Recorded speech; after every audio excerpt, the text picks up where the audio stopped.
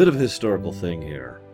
I was actually hoping to discuss the entirety of the Pixar chunk, similar to how we did a run of the MCU, all three phases of the MCU, but also how we did the Disney Renaissance. Unfortunately, this was not nominated, so instead what we have is this. And you're probably thinking, well, I don't remember seeing this on the list for, what we could vote for.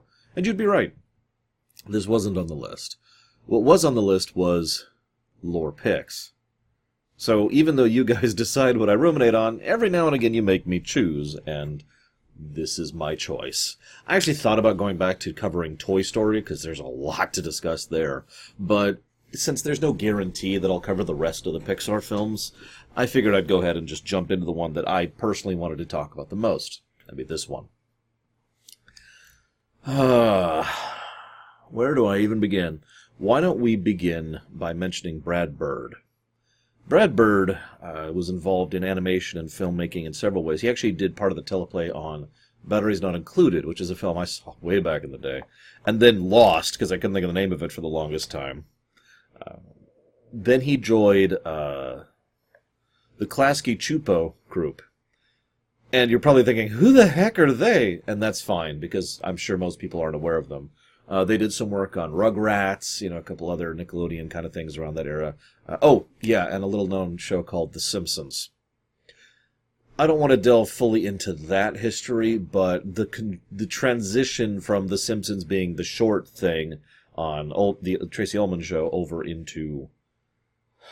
God, was it the Tracy Ullman show? Shoot. I might be saying the wrong name. Give me a second. The transition from the show over into being its own show was done under their leadership, and Brad Bird himself is credited as doing so several times. Now, I bring all this up because it's really important to note the Simpsons DNA in Brad Bird himself. Because, well, I never really noticed it until I started actually analyzing this work. It is Tracy Ullman. I'm absolutely right. Never doubt yourself, Laura. Every time I doubt myself, I screw up because I'm actually right, and then I doubt myself when I screw up. Idiot. So, let me skip past that, though. So, Tracy Ullman show, Simpsons, he did a bunch of work for a bunch of animated shorts. Then he kind of shifted over to working on something he really wanted to push. It was something he was working on in his own spare time, a superhero story, which had the bones in some real-life stuff I'll talk about, and I guess we'll talk about it now. The idea that he was worried the only way to really advance his career was to not really have a family life, which is something he obviously valued and cared about, so that was kind of a problem for him. And so that kind of was there subconsciously as he was designing the story. But then he got his break into out of television, into filmmaking with a film called The Iron Giant, which we covered last year. So The Iron Giant didn't actually do well. And so that was problematic. And so he was just like, well, shoot, now what? Shift direction here for a second. Right about at this point in time, Pixar was doing really well. Pixar, at this point, had Toy Story, Bug's Life, Toy Story 2, Monsters, Inc., and Finding Nemo. I think Finding Nemo actually hadn't come out yet at the exact point in time I'm talking about, but you get the idea. Pretty much knocking it out of the park with each of those films. Well, Toy Story probably is the one that has aged the worst of that bundle. It's worth noting that it's still a good film and still does a lot of things very right. But that doesn't matter. Whether a film is good or not actually has nothing to do with whether or not a company is doing well and how willing they are to take risks with new ideas. Now, that's important. The Incredibles would never have been made if those films were not absolute box office slams. I got some figures here for you. This is all net worldwide revenue. Toy Story made $363 million. Bugs Life made $243. Toy Story 2 made $407. Monsters, Inc. made $462. These are very well-selling films, is what I'm trying to say. So right around this point in time, Mr. Bird reached out directly to John Lasseter, which I'm not going to comment on in this video. And, like it or not, John Lasseter was pretty much the guy in charge of Pixar at the time. And, by the way, an old friend of Bird's from the college years. So, Lasseter is the one who was the in for Bird. as it always has been. It's always about who you know. Because there's no doubt that Bird is actually talented, and he even can prove it at this point. By the way, he worked on The Simpsons for 8 seasons. The first 8 seasons. You know, the stuff we all tend to consider the good stuff. Although actually it's probably closer to like the first 13 seasons. But the point remaining, he obviously had a good track record and a good career path. It's just, he probably would have never gotten in if not for his personal in with Lasseter. He also would have never been able to sell this story if not for the fact that Pixar was flush with success, financial success, because that's important, because otherwise the money people won't allow risks to happen. That risks thing is a really important thing. They did a lot of firsts when it came to The Incredibles. It was the first one which had a single writer-director, Mr. Bird himself. It was the first one to have all humans. It was the first one to really push the envelope of what they could do with certain tech. Let me give you a direct example of that. Back in Monsters, Inc., you know why Boo had pigtails? Because they're easier to animate. He, however, insisted that Violet have hair. It was actually a part of her character. In fact, it's a visual representation of her character, because at the end of the movie, she's no longer, she's parting her hair behind rather than allowing it to cover her face.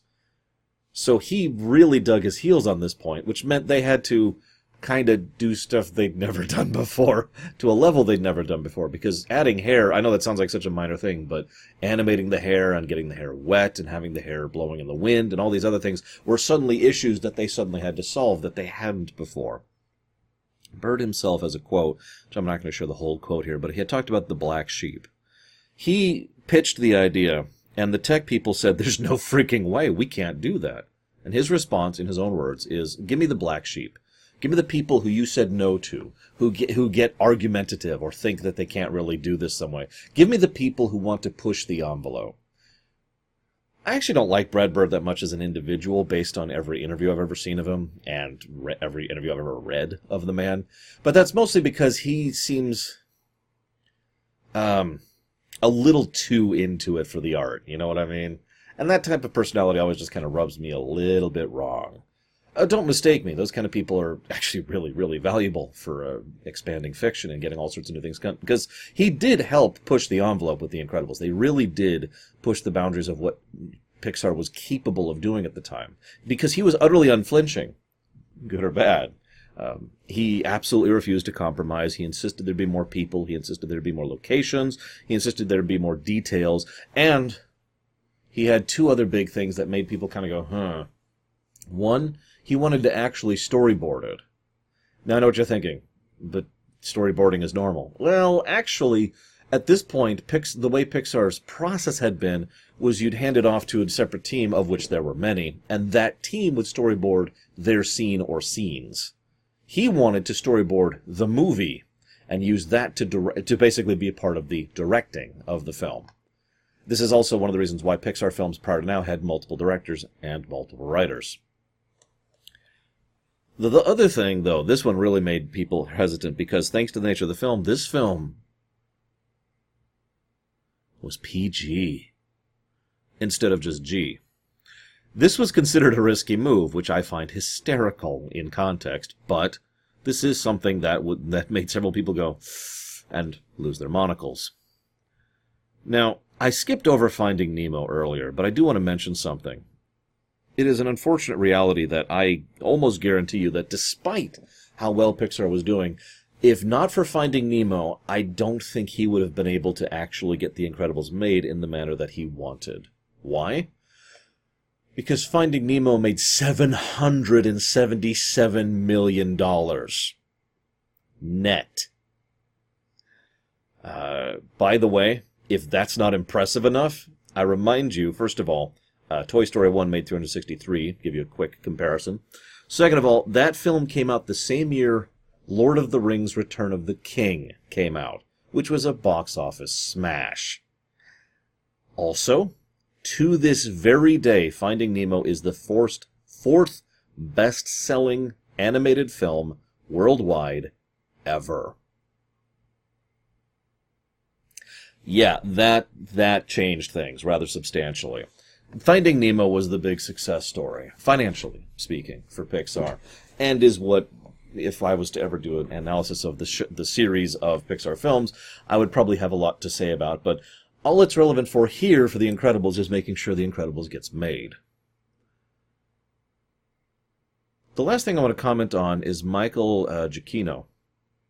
Michael Giacchino is the composer who does an excellent job with the work on this one. But he was kind of like successful, but not really, until he worked on this. And then he got to work on a whole lot of other things. Like before this, he'd done Medal of Honor, the series, a couple of Call of Duty games.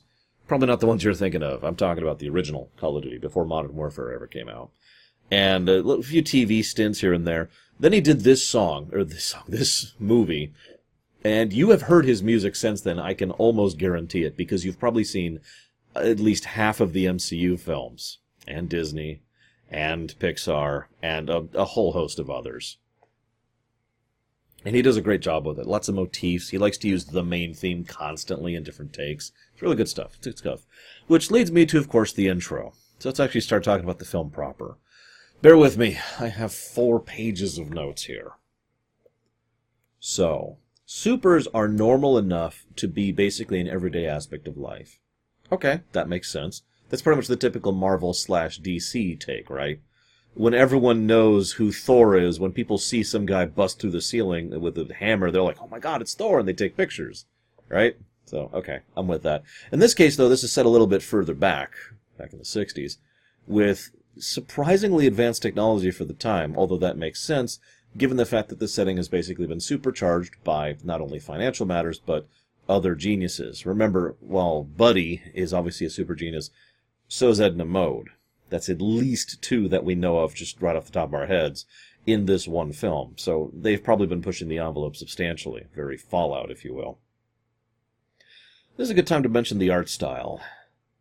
I'm going to go ahead and freely admit the actual fidelity of the art style has not held up as well as I remembered. There's a lot of scenes where it's just... But you know what holds up really well?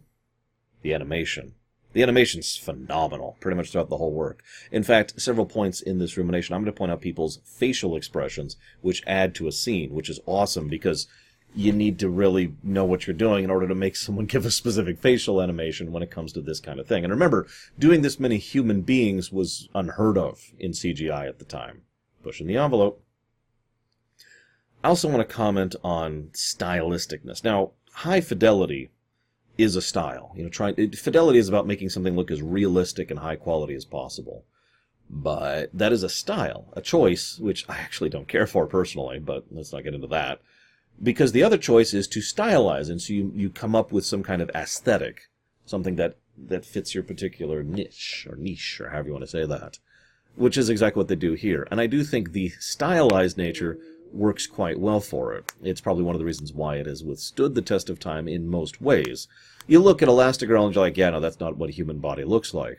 But it doesn't matter because it does fit the setting. Anywho, we get a brief interview, just a very quick thing getting us into the movie. Mr. Incredible mentions how he wants to settle down. I find myself wondering about that. Because I'm not sure he actually does, but because that's kind of contrary to everything else about his character in the whole film. But then I remembered that all I have to do is add a caveat so he can have his cake and eat it too. He wants to settle down with a family while still being a superhero. He wants both. This then leads naturally into his relationship with Elastigirl and how they're going to make it work while still being supers. I know they kind of call them metas in some of the work, but since they call them supers consistently here, that's the terminology I'm going to try to use. I usually think of them as capes. I think I got that from Watchmen, but anyways. That then, of course, leads to Elastigirl, who is in no way interested in settling down, right? I mean, God, no, I've got to keep superheroing. So why do things end up the way they do? He's very unhappy with the post-settle down, and she's seemingly much more happy with it. However, and I hate to cheat and include Incredibles 2 here, neither of them are happy with it. That's the point, actually. Both of them are happy to be with each other and with their family. That is absolutely made clear many, many times.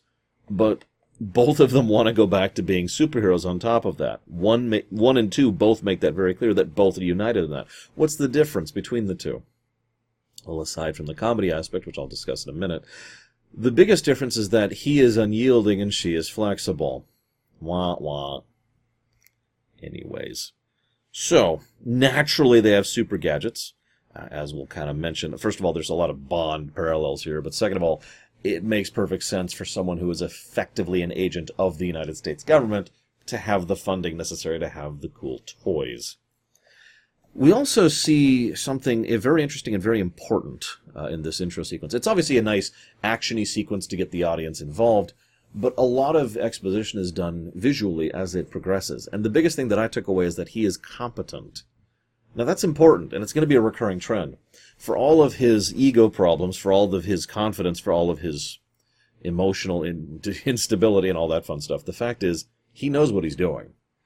With no warning whatsoever, he manages to save a cat for an old woman, prevent robbers from escaping, then go try to stop a guy on the roof, and save a guy's life, even though he didn't want to, then stop Bon Voyage, and then manage to prevent a train. And he had no prep time or work for any of this. It was just him reacting on the fly according to his instincts and his training.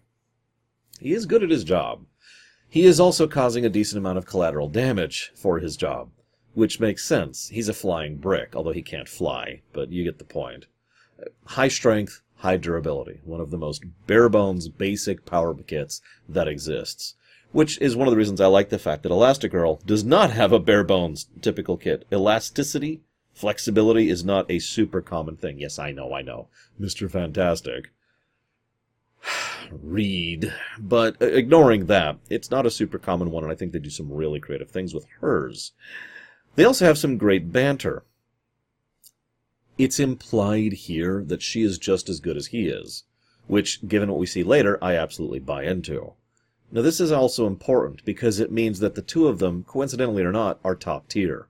In fact, although there's obviously some bias on this, the villain of this work later on actually lists Mr. Incredible as the highest difficulty rating, challenge rating, of anyone in his database.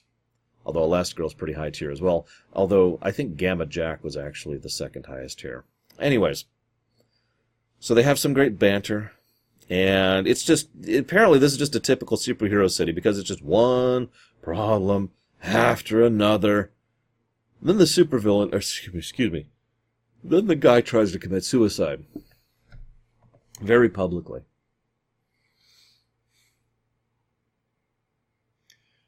I'm going to ask a question that's going to sound unkind here, but hear me out, because I've studied this, and there's some personal experience on this one, okay? Suicide is one of those really things to talk about, because it's still a taboo topic. But generally speaking, what tends to happen is someone has something that pushes them far enough, so they do something overt, something violent, a sudden radical change, like getting run over by a car, or shooting themselves, or stabbing themselves, cutting their own throat, or jumping off of a tall building, or whatever, right? It's something big and dramatic that they can't take back. That's important. Statistics tend to show that people who are saved from those situations usually tend to be grateful that they were saved. Now, that depends on the kind of care they receive afterwards, since, well, let's just say that if you are treated as suicidal, you are not treated particularly well in certain areas. But let's assume you're treated properly. Now, that's important because it means that most people who try to commit suicide don't really want to die. It just seems like the best possible option out of a lot of terrible options. Or perhaps the least terrible would be a better way to put that. Are you with me with all this? This is all important because if someone decides to, for example, dehydrate themselves to death as a method of suicide, that takes days. In fact, it can take over a week. I know what you're thinking, 3 days, but no, trust me, it can take a while. And you have to suffer and drag yourself through hell every step of the way, which means every day, hell, every hour, and at a certain point, every minute, you are making a conscious choice to kill yourself. It's not something you could just spur of the moment, right? There's also plenty of points at which you can turn around and change your mind to decide, no, this is not actually acceptable. Now, I'm saying all of that to ask a very simple question. Do you think he actually wanted to die? I was watching this, and I was looking at it, and I was like, you know what? I don't think he did. I think he made a nice big public thing and jumped or fell. It's kind of unclear. And then he was saved, but in so doing, his back or neck or whatever was broken. And then either he or his lawyer, probably an ambulance chaser, were like, hey, you know what we could do? We could make a lot of money. And in so doing, this begins the cycle, the legal cycle. I am getting slightly ahead of myself, but I wanted to talk about this here because that's my take on it. And as ever, I am curious of yours. So, this is when he goes over and finds about Bon Voyage. Oh no! By the way, a couple things. First of all, we do see Buddy at this point, and a bit of quick and dirty exposition about how he's been at every fan club and he makes him sign things, but actually sneaking on board the car is just officially unacceptable. And using his jet boots in order to fly in is also similarly unacceptable. This scene very quickly, rather the scene in the building, very quickly and efficiently establishes three important aspects of this film. Aspect number one, by the way, a lot of the stuff I'm going to say in here is probably something that someone else has covered, so forgive me for the repetition. So aspect number one, Buddy was obviously always a genius. In fact, it has been argued that he himself is a super. It's just his superpower is super smarts. Entirely possible. The second thing that this is established is that this is a dark film. There's absolutely no hesitation whatsoever there's a suicide attempt, and there's nearly a crashed car, and then Bon Voyage tries to kill a kid. All of that is established very quickly and very efficiently. The next thing that's established, and the final thing that's established by this sequence, is what I'm going to call the Simpsons tone, and I'm going to be referring to that a lot. The Simpsons tone is when there's a very serious and properly done, mature undercurrent to things, which is kind of coded in something that is intended to be comedic. A proper utilization of Simpsons tone tends to be the kind of thing that, well, gives Pixar its overall appeal, doesn't it? Oh, no, hear me out. How many of you guys... By the way, Brad Bird would go on to work on a lot of Pixar films after this in a production fashion, in addition to being personally involved with Ratatouille. How many of you have heard of Pixar being referred to as good for the kids and good for the adults, right? I'm sure that at least some of you have heard of that concept. This is how you execute that. You make things presented in a way that's funny and silly, but you also have things underneath that which you don't overemphasize, but nevertheless you don't flinch away from. Again, suicide and attempting to murder a child. Oh, by the way, lawsuits, while we're on the subject. This is proper dark storytelling, or as I like to call it, mature storytelling. But I don't want to get into the lawsuits just yet. I guess I will, I just brought it up. They bring a lawsuit against Mr. Incredible. Mr. Incredible is a government agent. Do you see the problems here? Actually, in real life, it's not until... Oh, God, I'm not actually sure of the year. I should have looked it up. It wasn't possible to sue government officials under certain circumstances for a fairly large amount of the United States history. I don't know how this is in other countries, but that was repealed, and so now you can go after someone who is a government agent for something they're doing on the job, like Mr. Incredible was here. But this causes huge issues. This is one of the reasons why that law existed, to protect people and allow them to do their jobs without fear of being sued. Whether that's a good thing or a bad thing, I'm not making comment on. I'm just sharing the facts as presented. So they sue him, and then they just start suing all sorts of supers. Because the floodgate is open. They actually call it that in the movie. The government tries to publicly distance itself from the supers, although obviously they do still care enough to keep tabs on them and still get involved with some of them, as we see later in this movie.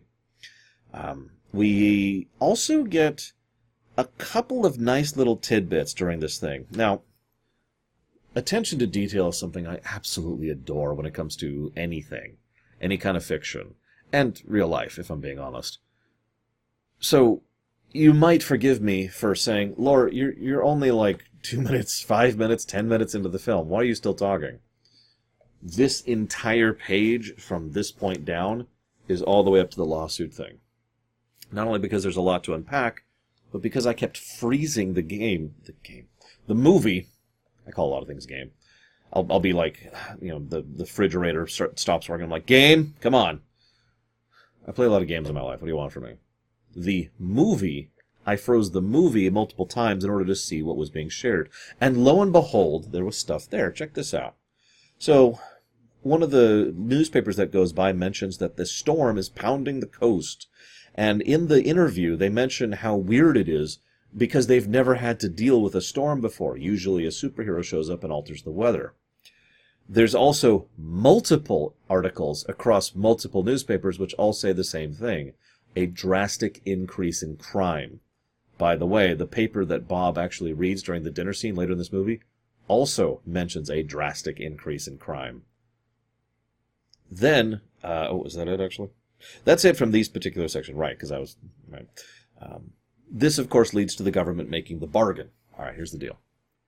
We'll go ahead and wipe away all the legality for this. No one can sue you. No one can come after you. In exchange, we give up. We give in to the public demand. You go off the grid. That's the deal. And for 15 years, no supervillains, try anything. Which I could probably spend another 10 minutes just talking about that by itself. But all I'm going to say in summary to that is, none of the supervillains have superpowers. How interesting.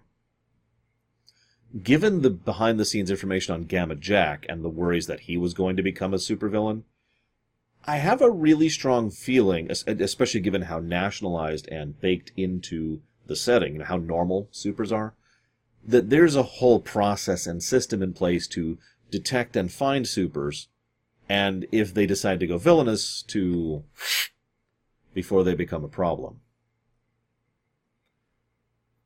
Either that, or if you want to be more optimistic about it, you could also say that simply having superpowers kind of makes you more inclined to being a decent person rather than a bad person. Of course, that brings up the question of Syndrome, and does he have superpowers? Entirely feasible, I don't know, but I'm getting ahead of myself, because there's one other thing I want to comment on, and that's the wedding. They have this very quick, impromptu wedding, which is a nice bit. Low reception, small reception, low key. You ever been to a wedding? I've been to like 7 in my life, and been a part of planning one of them.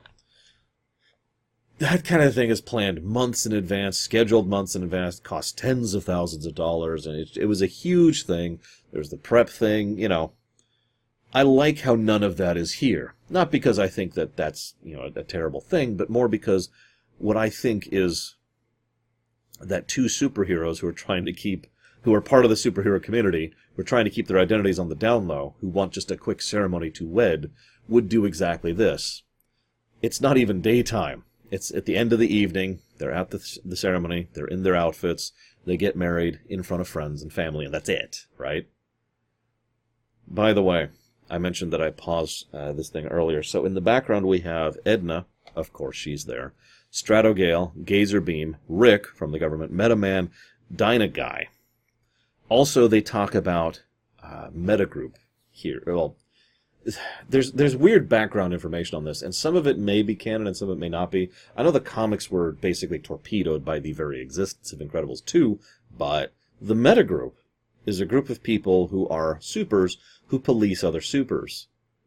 And here again I mentioned that idea of, making sure no super villains exist.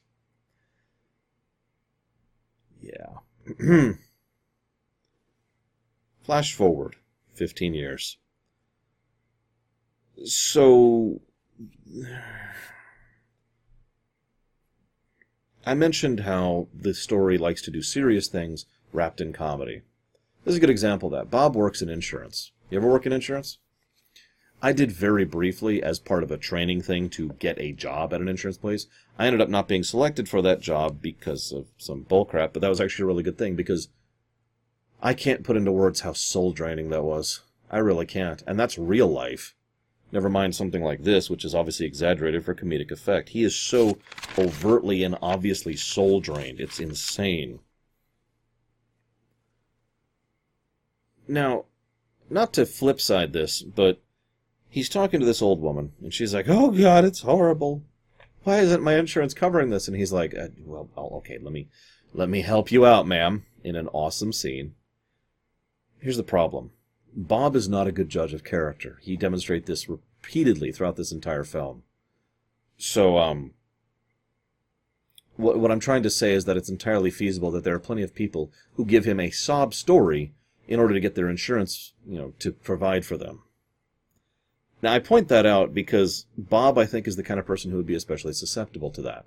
Not only because he is not a good judge of character, but because he hates his job so much that he would like to do anything he can to try and, help someone. Just food for thought. He does know the bureaucracy well enough to move through it. He is not dumb, after all. In fact, nothing in this film actually portrays him as actively stupid. He is ground down and depressed and bitter, but he is still intelligent enough to know how to tell a woman to navigate the bureaucracy, and apparently has a long history of doing so. We also find out about Mr. Huff here, who is, of course, the real villain of this film. I'm barely kidding. He is a very Dolores Umbridge type character, and I kind of wish I could smack him. Meanwhile, we cut to Dash. Dash is, of course, acting out, because that's just what kids tend to do. We also it's a good showcasing of his powers and also Violet's very quickly and efficiently, so that we get to see their powers in action, and thus we know who and how and what they are, so no need to sit down and say, "So this is Violet, and as you know, Violet, you have the ability to go invisible." "Yes, brother, but as you know, I also have the ability to protect." No, none of that. It's just showcased very quickly, very efficiently. Good stuff. I have to mention, though, he encouraging Dash in a situation like this is not a good thing. A kid who has superpowers who thinks they can get away with it is actually amazingly dangerous. I found myself wondering, that we in real life have so much trouble being good parents. I can't even imagine what it'd be like to parent a super. My sister and I actually talked about this briefly when it came to my niece. Like, just as a fun story, we're thinking, okay, what if she had superpowers? And we'd be like, oh God, that would be terrible. That would be just the worst possible thing. I mean, imagine that. Imagine all that lack of understanding, all that lack of maturity, all that, developing intellect and emotional grid. And, and also you can run around like the Flash. Like, that's just terrifying. Fortunately, they do seem to have a decent amount of experience. And as I mentioned before, both Elastigirl and Mr. Incredible are high enough tier to deal with their kids if it really came down to it. So that's something. Note that neither of these people are happy here. I pointed that out. Both Helen and Bob are not happy in their lives. She's adapting to it more, because she's more flexible. But he gets the small car, and it really helps to undersell the point of how self-sacrificing he is being here. How he's willing to go to the job that he hates in order to drive in the car that he hates, in order to deal with the traffic he hates, in order to come home and have nothing worthwhile to come home to other than his family.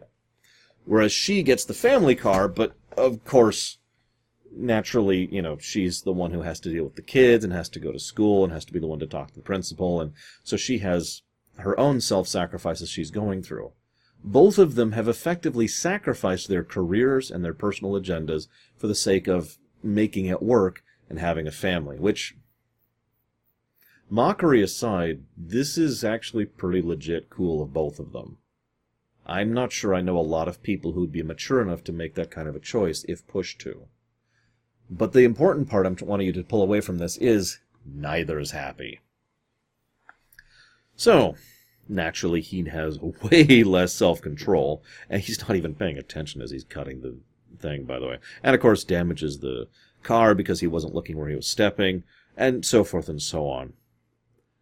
I do like how the soups at the dinner table, which is basically a comedy section, this is the Simpsons thing all over again, segues almost immediately into him reading the paper and finding out that Gazer Beam is now missing. Oh, and by the way, as I mentioned earlier, crime is still on the rise. Anywho, Lucius is awesome. Samuel L. Jackson is similarly awesome. I do like the idea that Lucius plays the cool old friend of the... Anyways. A nice bit is that... And the episode... God! I've been covering Star Trek a lot lately.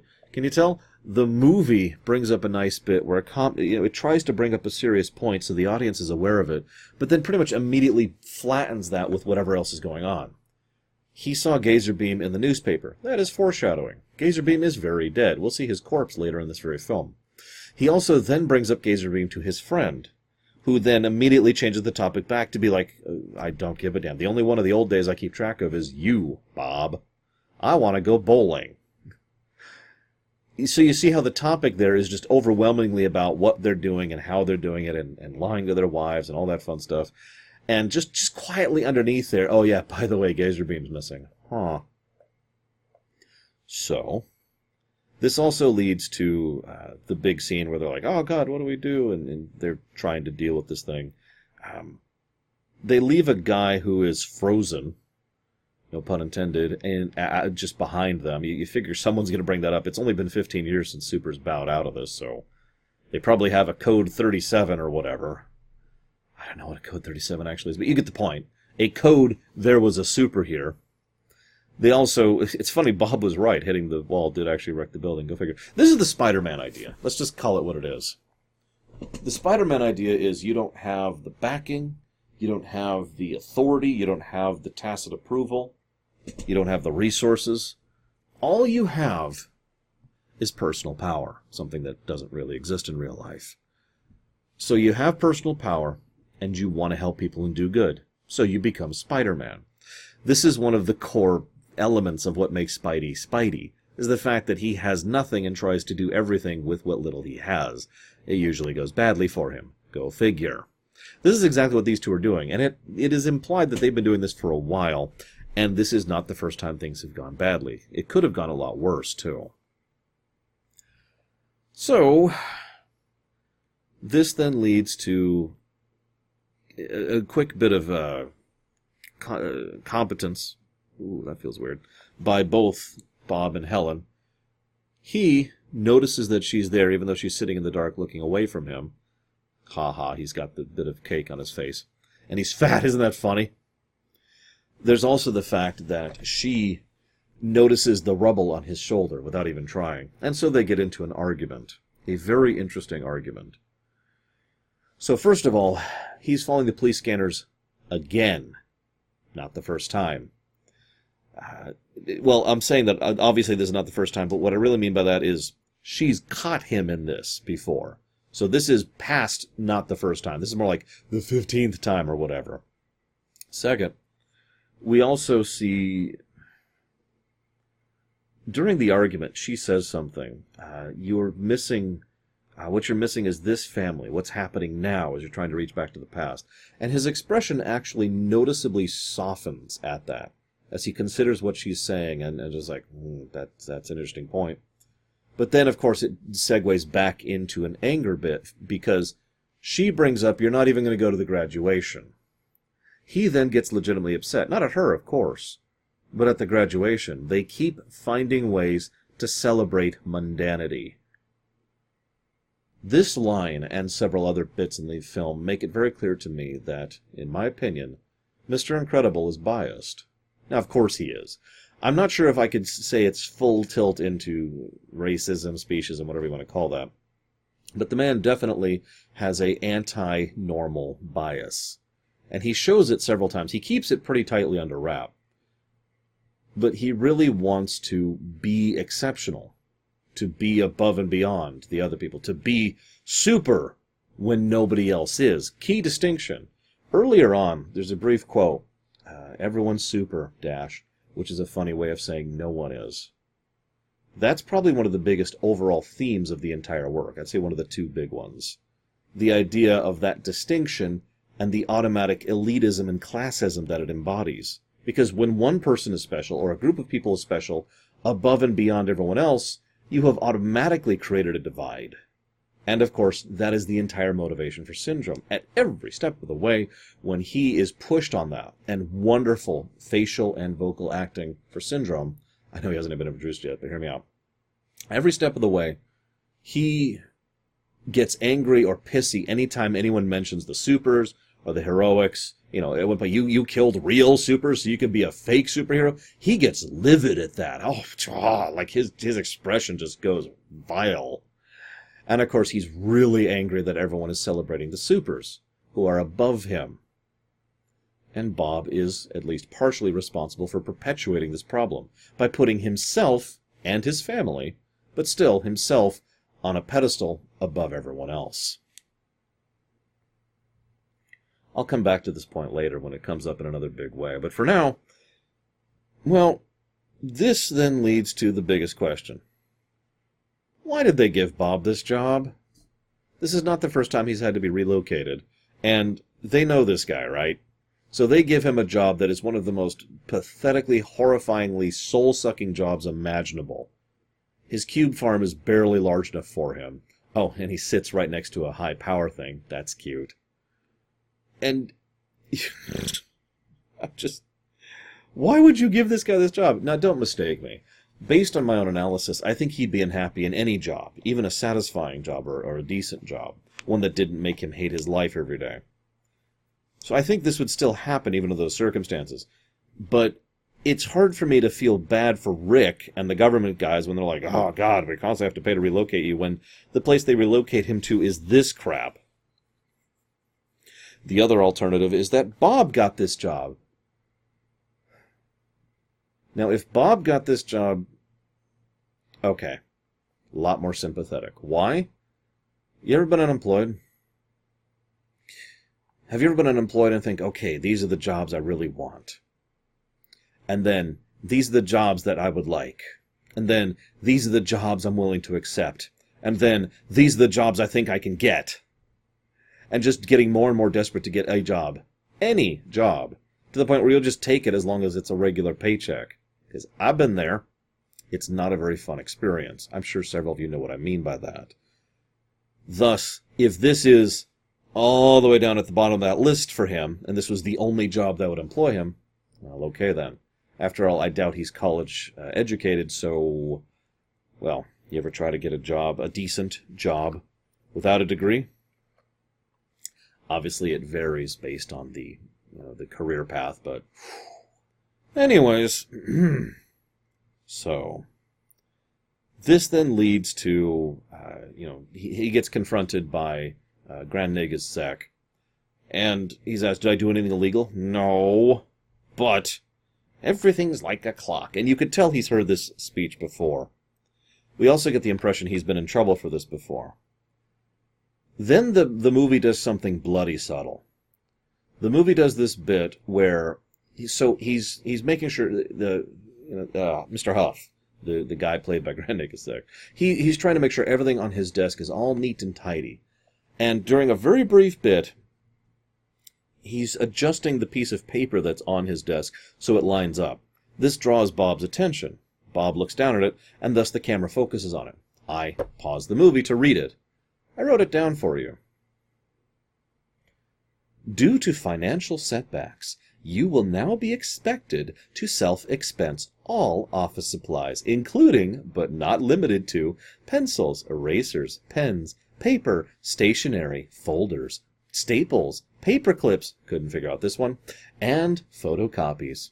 All parking will now be metered by the hour. Electricity consumption and all telephone charges will be deducted from your paycheck. The board of directors at InsureCare wishes to thank you for your selfless sacrifice through this time of financial uncertainty. It is because of you, the employees, that InsureCare has recorded its highest profit in years. Does that sound familiar? There's actually another paragraph, but his hand is covering it, so I could make his, remember, a successful company makes for, and that's about all I could make out of it. Like I said, Dolores Umbridge. So, this leads to, well, his biggest flaw overall. He punches him and throws him through a wall, or 2 or 3 or 4 or 5. Bob doesn't really do long-term thinking. He can be forced to, and he can think tactically, but he's more of an improv guy, whereas Elastigirl tends to be more of a long-term thinker. She's thinking about what to do 3 steps ahead, He's thinking about what to do now. No judgment, by the way. It's just their approach is completely different. However, when you have lost control of your temper, like he does here, well, this is what happens. So Rick offers to help one last time. Bob is a good man, after all. He's just, trouble. But this leads me to pause the movie and ask you a very important question. Why does Bob do heroics? I'll go ahead and pause for just a second here for you to dive to the comments and say it's because he's a moron, and so are you, Lore. I hate you, Lore. Die, die. But when you're done with that, there's two big points I want to address here. Point number one. Does he do it for himself? Primarily for himself. I do think he does it for multiple reasons, but does he do it primarily for his own enjoyment? His own aggrandizement? Does he do it primarily to help others? To better society and the life around him? I'm not going to give any judgment here. I'm just curious what you think. I do want to point out, though, he's got a whole room which is just decorated with all sorts of memorabilia from the glory days. And reliving the glory days is a big thing. There's also another bit I want to share. I suppose now is as good a time as any. You don't have to answer this in the comments, but you can answer it in your head or out loud. How many of you have a career path that you really care about, that you would really like to get into? Not like a hobby. Although there's nothing, that sounds so dismissive. There's nothing wrong with a hobby, but what I mean is like something that isn't just a flight of fancy. Something that's not just, oh, it'd be kind of neat. No, something you're really into. Something that really catches you, really Tetrises with you in a way that few other things do. I bet a lot of you know what I'm talking about, because in my experience, most people have 1 or 2 or 8 things that really works with them. It's just whether or not they know what those things are and whether or not they can do them. But I'm getting off topic. Now, let's assume for a moment that you were given the opportunity to do that thing. Let's also assume that thing benefits other people, and you already see where I'm going with this. It is undeniable, I think, that Bob's big thing is that he wants to be a superhero. He likes helping people, and I don't think he's a bad person. I don't. But it's undeniable that that is an absolute passion of his, being the hero, being in the spotlight, being up there, soaking up the accolades, and living the dream. That may be selfish, but I actually disagree. I don't think it's selfish within reason. I think it's just what he really wants to do with his life. And he has accepted not doing that because that's what you do, right? That's how life works. This, of course, is why now is the moment when he gets the message from Mirage. Funny thing, by the way. Mirage has a line, there's something very interesting about both of us that we share. According to the government, we don't exist. Now, she may or may not be lying there. Obviously, Mirage lies a lot. But what I find most interesting is the way she phrases that makes it sound like I'm also a superhero. This is why several people, including me, I might add, assumed she did have superpowers for the longest time. Turns out, no. By direct confirmation by Brad Bird, she does not actually have any superpowers. Which continues the trend of this whole movie, where none of the villains have superpowers, so that lines up. By the way, that's the biggest piece of evidence, I think, that Syndrome does not actually have super intelligence. Anywho, there's also... God, this scene is so Simpsons. I keep pointing that out in my notes. There's a bit where he rips a book in half. A very thick book. Try that. Don't actually, but it's okay, because you won't succeed. What will happen is this. Here, I'll do it. I'll do it right now with a book I even care about, just to really emphasize how much I believe in this. See this sucker? It's what I use for my Star Trek videos. Now, I'm pretty strong. I'm going to go ahead and stop in case I do rip the outer edges, but I am pretty strong. That's not happening. He just effortlessly, like it's a single slice of paper. More than anything else he does in the entire film, that sells me on Bob's strength. I'm not even joking. He also then, as she's talking, he's like, oh God, where's it? piece of paper. There's a pen. Okay, here's a pen. Oh, this pen's out of ink. Here's another pen. Lots of little moments like that really help this film for me. So, this then leads to the fight with the Omnidroid. He's out of shape. Ha ha. I wonder how physical health works when you're super durable and super strong. Thankfully, he is actually very good on his reflexes and very competent, as we keep pointing out. The molten metal thing happens, blah, blah, blah, blah. He defeats the Omnidroid. One of the things that's pointed out, Syndrome tells Mirage, make sure to praise him and make special point of praising his abilities. That makes perfect sense. Not only are we trying to emphasize his abilities as being, a sticking point, because the whole supers, elitism, classism thing I've already mentioned, but also because that's exactly the thing to get to, Mr. Incredible, who, as I mentioned earlier, has a bias in that direction, so yes, I actually am superior to other people. So, this then leads to the montage.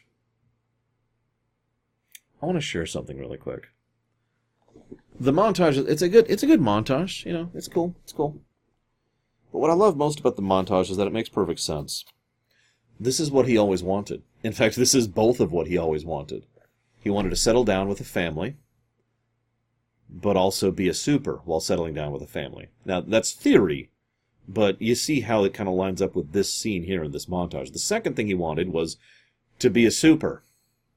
Now that he finally has his career, the thing he really wants to do, he's happy. And his life overall improves, because now, and there's the whole thing with him getting in shape.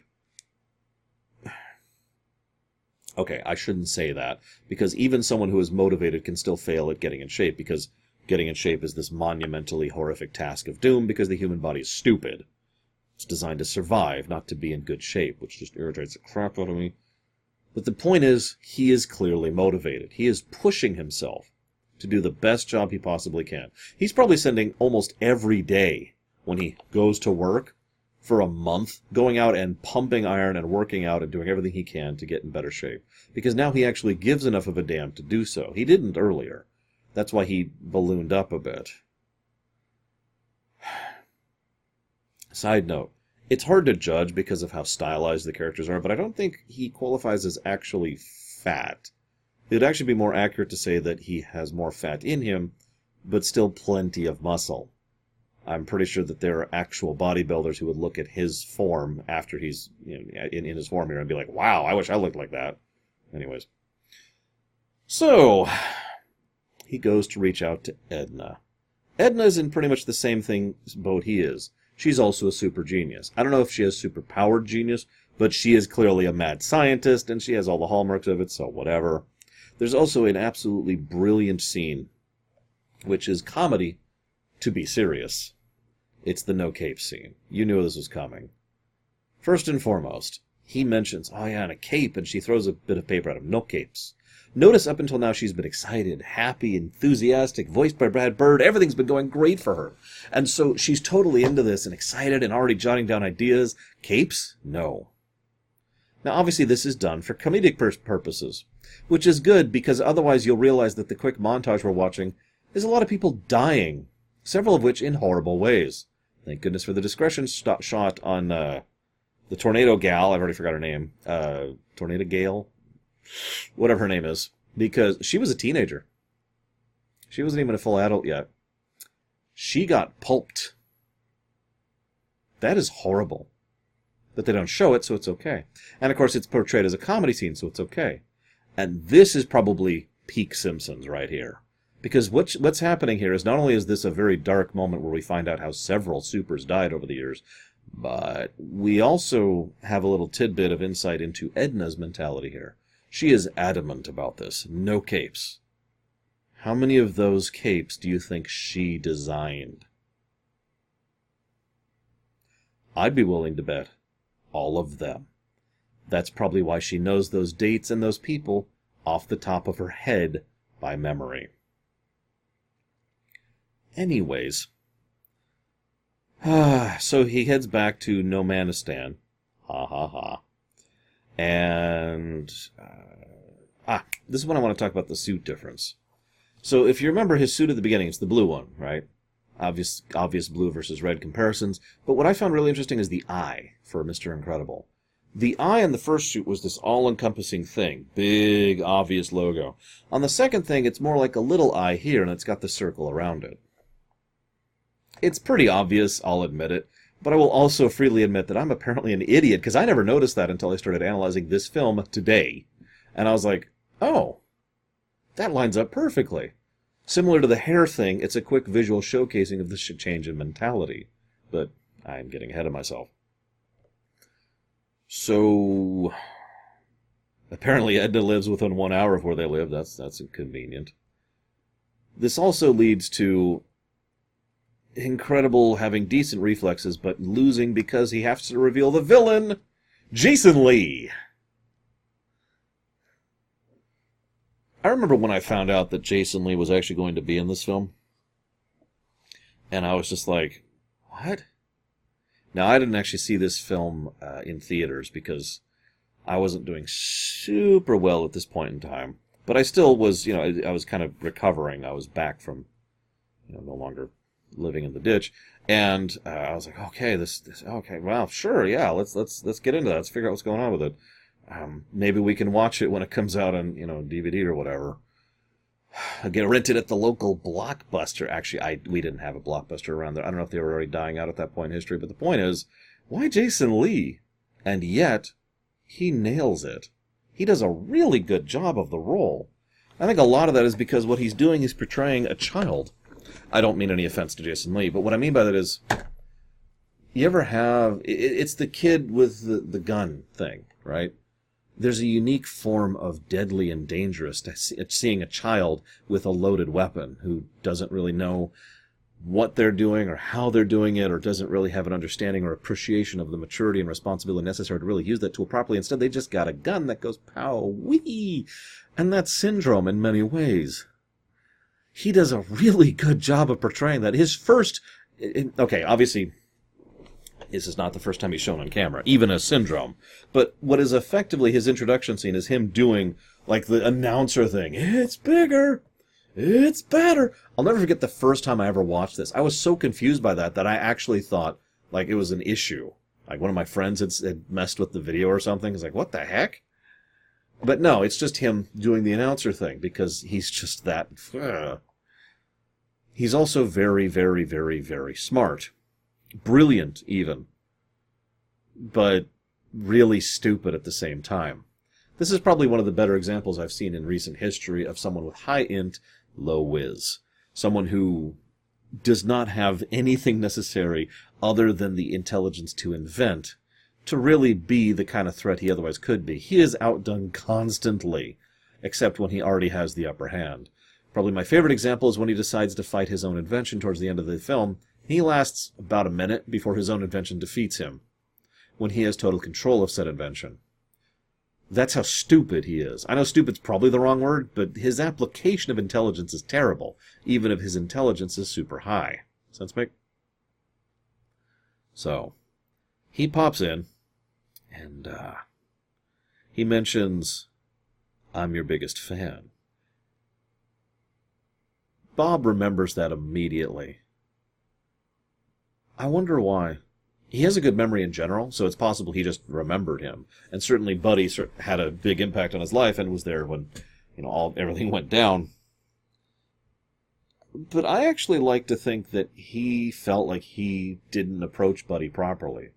That he screwed up. And that, he regretted that, and that leads to him, having issues over the years. God, I've been talking too long. I should probably speed this up. I apologize.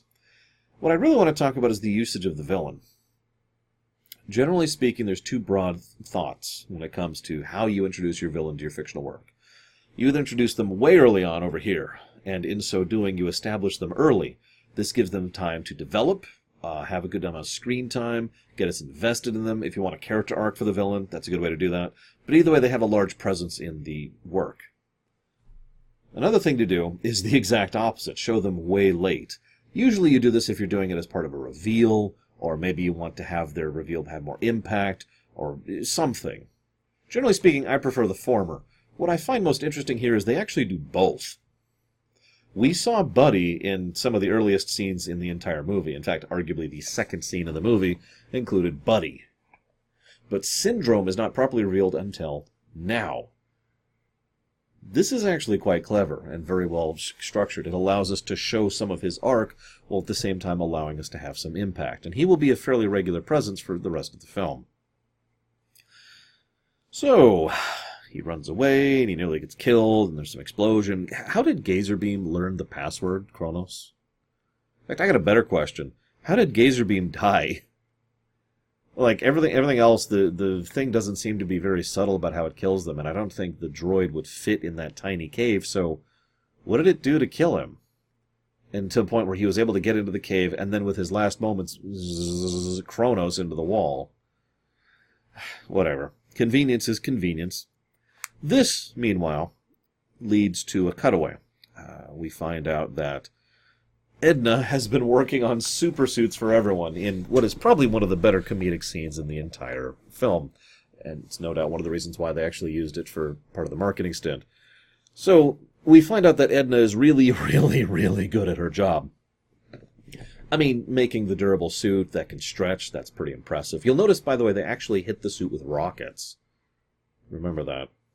They also have Dash's suit, which can resist friction, so he can go super fast. That's impressive.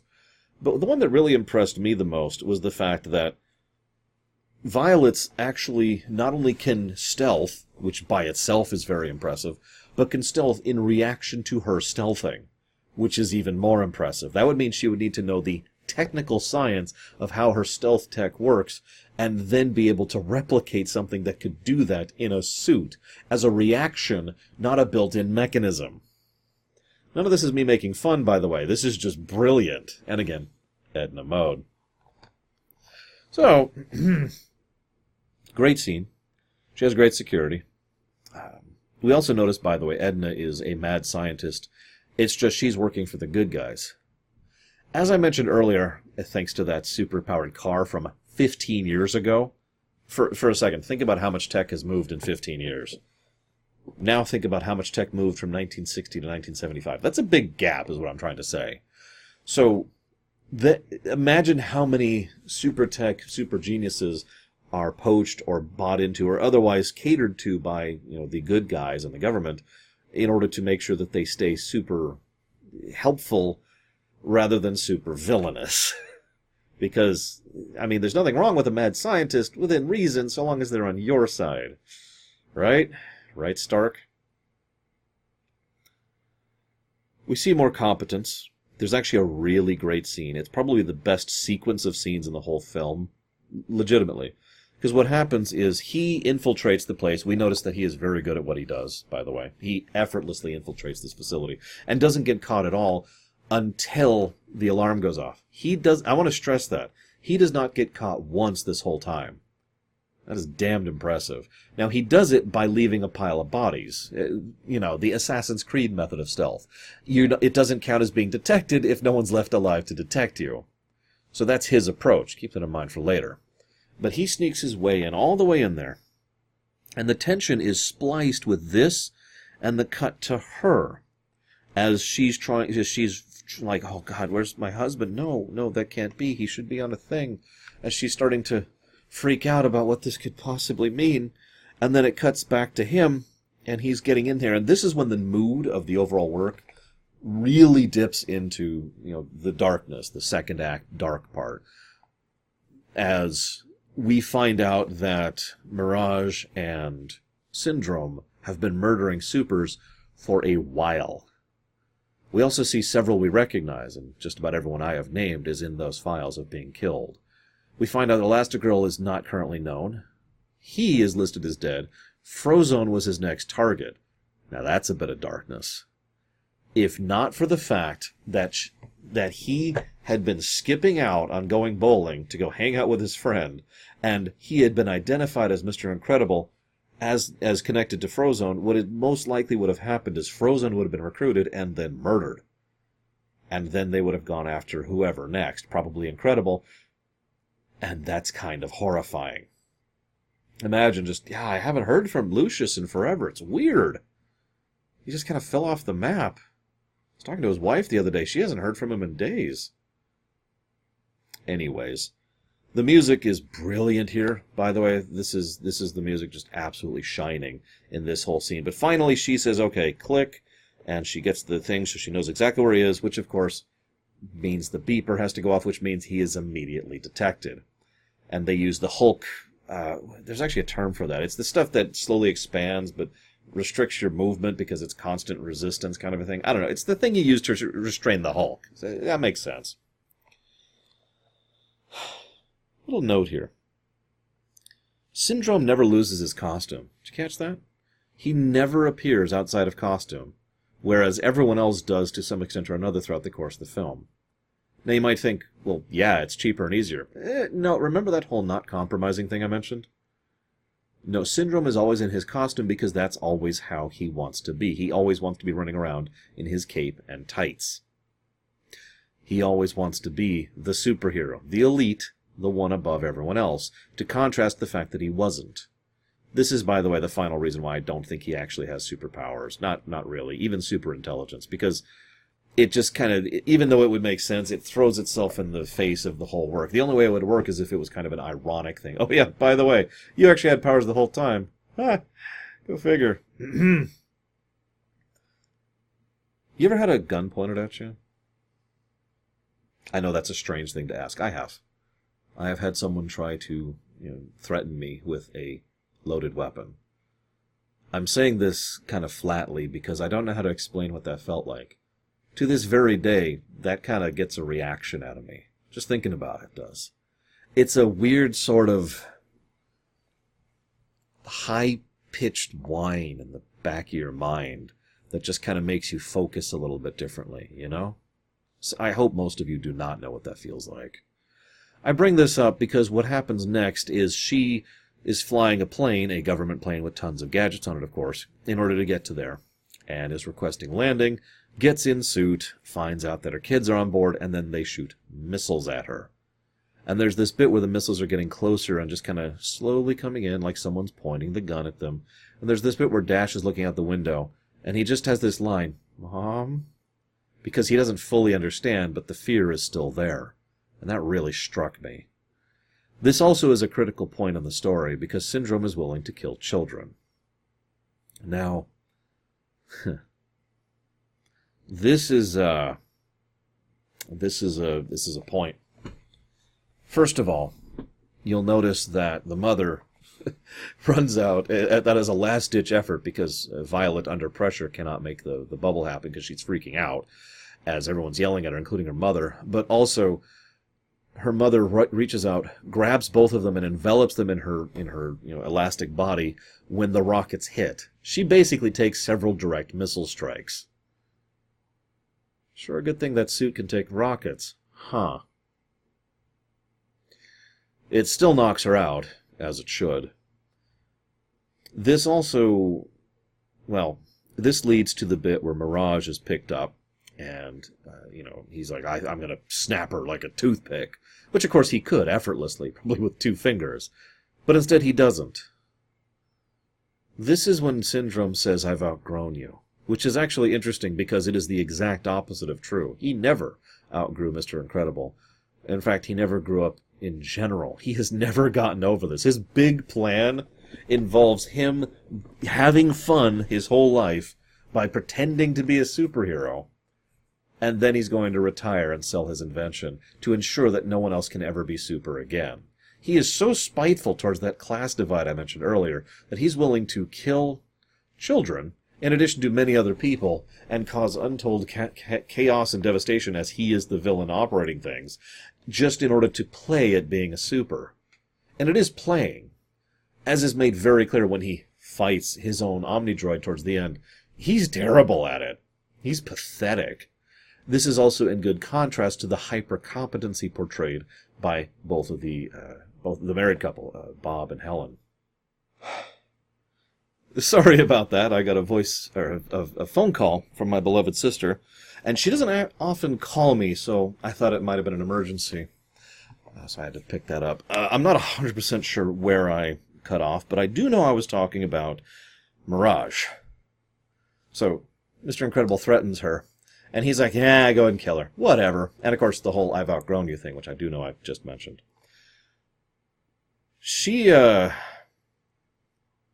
Well, this is about rationalization. I've heard some people say Mirage is a horrible human being and shouldn't deserve to be, redeemed. And it's just yet another example of whitewashing when it comes to villains in fiction. I'm not 100% sure I agree with that.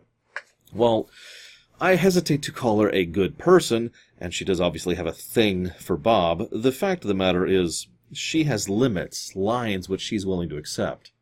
In short, luring someone who is effectively an ex-military vet with superpowers into an island to get them killed, it's a little easier to swallow than shooting a plane that contains 2 children, which is obviously a line for her. Then her own life is immediately threatened and basically discarded by the person who was probably her lover, and definitely her boss. You could see why, relatively quickly, she goes ahead and turns code. So, this leads to the wonderful pacing of this film. I talk about pacing a lot, and there's a lot of different ways to approach pacing when it comes to a fictional work, but the most common way I tend to describe it is by doing this. You have highs and you have lows. A high doesn't necessarily mean high octane. It could be a very tense moment. It could be a very comedic moment. It could be a moment with a lot of action. But it's something that's a high in overall beat or tone or atmosphere.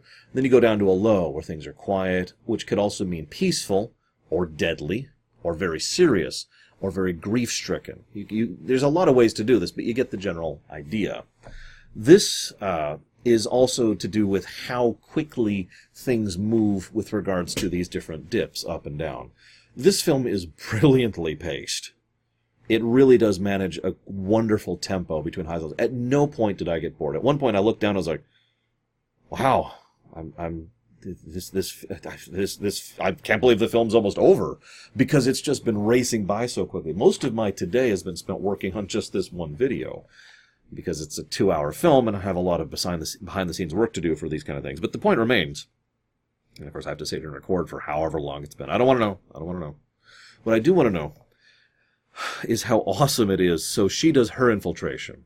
Again, different approach than his. She actually sneaks in and stealths in. She does get caught at one point and does have to dispose of the bodies, but she actually bothers to dispose of the bodies by hiding them in the closet, which you notice he didn't even bother with. She's going for more of a ghost playthrough than a samurai playthrough, if you follow. Which I'm with. I like how it shows both of them are hyper-competent, and I like how it shows their approaches complement each other. This also leads to what is effectively the big action sequence. Although before I cut to that, there's this bit where she can figure out where he's being held because of the ridiculous amount of energy. I like to think that the overwhelming majority of the power that the whole base is generating is going towards that one room and that one thing to keep him in motion because of just how strong he is. And if you're paying attention, it's still not enough. Under extreme circumstances, he can still pull against it like he did with Mirage. Just to give an idea of just how strong he is. Mirage then goes to let him out, and this also leads to, the gentleman who plays Bob, I actually don't remember his name. He usually plays someone kind of lighthearted, just sort of a jokey, kind of a sitcom character.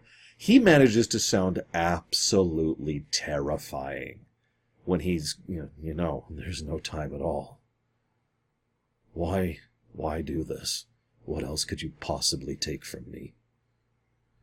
Oh, they're still alive. Oh, instant relief hug. Oh, thank God they're still alive. Oh, it's my wife.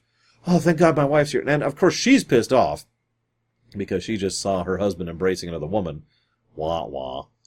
But what's funny is the next several scenes between the two has Helen trying to start an argument with him and failing because he is just so happy to see her. Which actually is still her being more mature than him in a way, because she's trying to deal with the issue and he just doesn't care at the moment. Long-term thinking, short-term thinking. Moving on. Big action sequence. I don't have much to share about it. It's just awesome. Dash is awesome. He kills people. That's cool. Not that I mind. He actually kills several people. Also, they're okay with killing a kid. I love the hover I don't know what to call those. The hover vehicles they have, the spinning blade things, those are really cool. I don't know if that's actually like a feasible method of doing that. I would imagine not. It looks really cool, though. Like the kind of thing you'd see in Star Wars. And then Dash dashes over the water. Okay, that's awesome. Give you that one.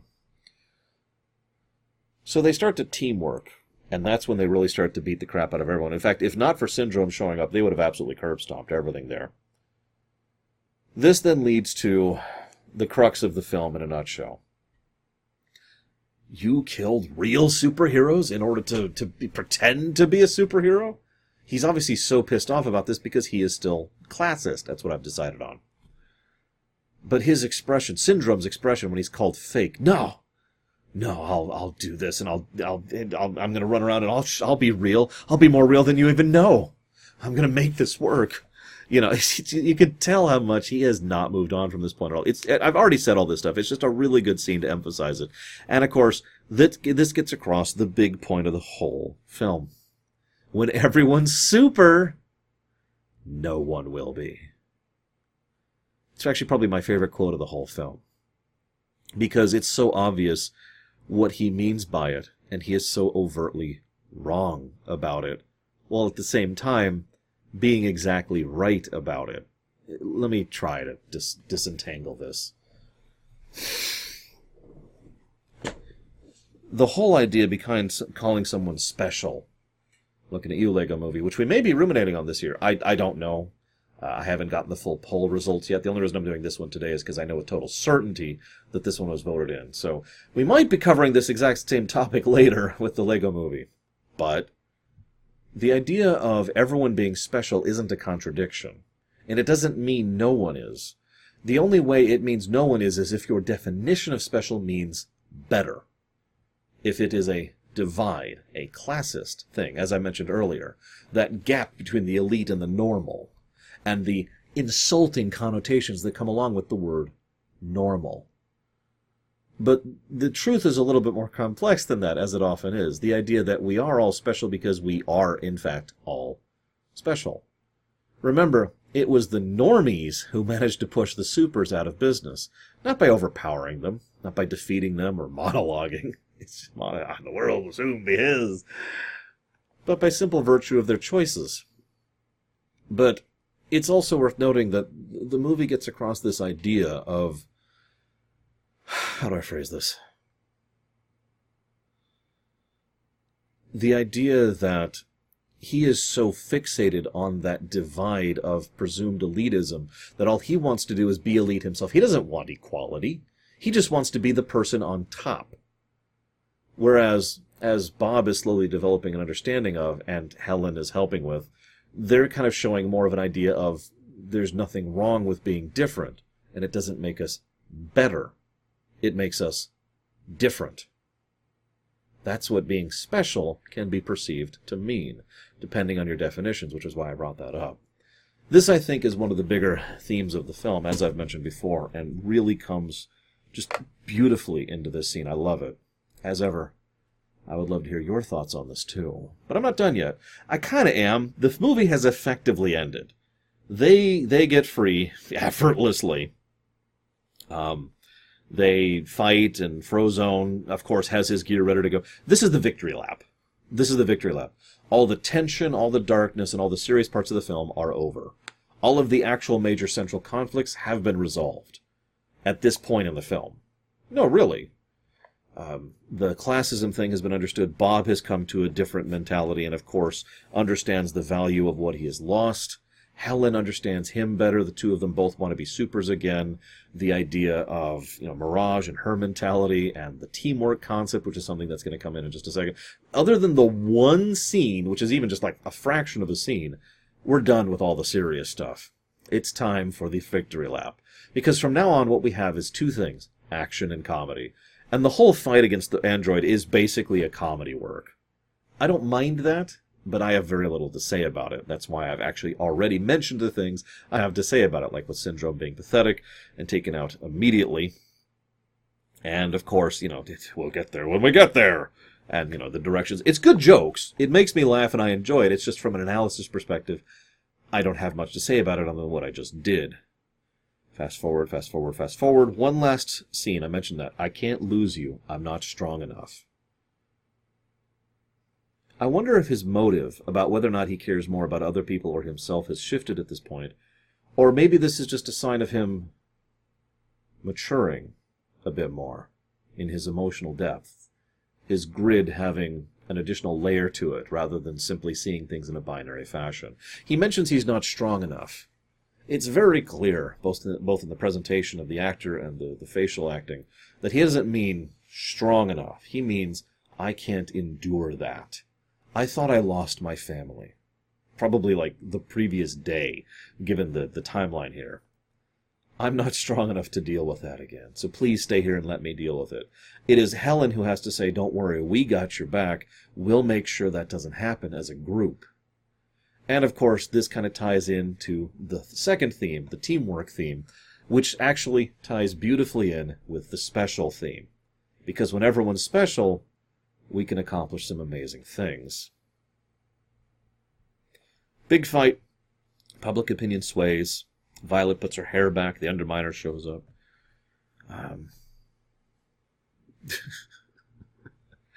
It's actually the funniest gag in the whole film. Is when they're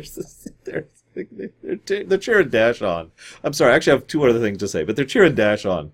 And it's like, nah, no, go slower. No, don't give up, go faster. Okay, now pull it back. And it just cuts to this guy randomly. He's just... Beautiful expression. It gets me every time. I'm sorry, I love that. It's probably the funniest gag in the whole bit. But I did say I have two other things to talk about. One is Syndrome. So Syndrome comes back right at the end, and naturally, he still hasn't learned a damn thing. He hasn't matured. He has no idea what he's doing. All his assets are frozen. His financial empire is gone. But he is brilliant enough he could probably still make that work with the gadgets he has. And he's going to go and steal their children and raise him as his own to be a sidekick, because that way I will get my petty, unemotionally immature revenge. Throw me. So we see the wife spear. Apparently, My Little Pony took tips from this one. And then, Syndrome meets his biggest fan.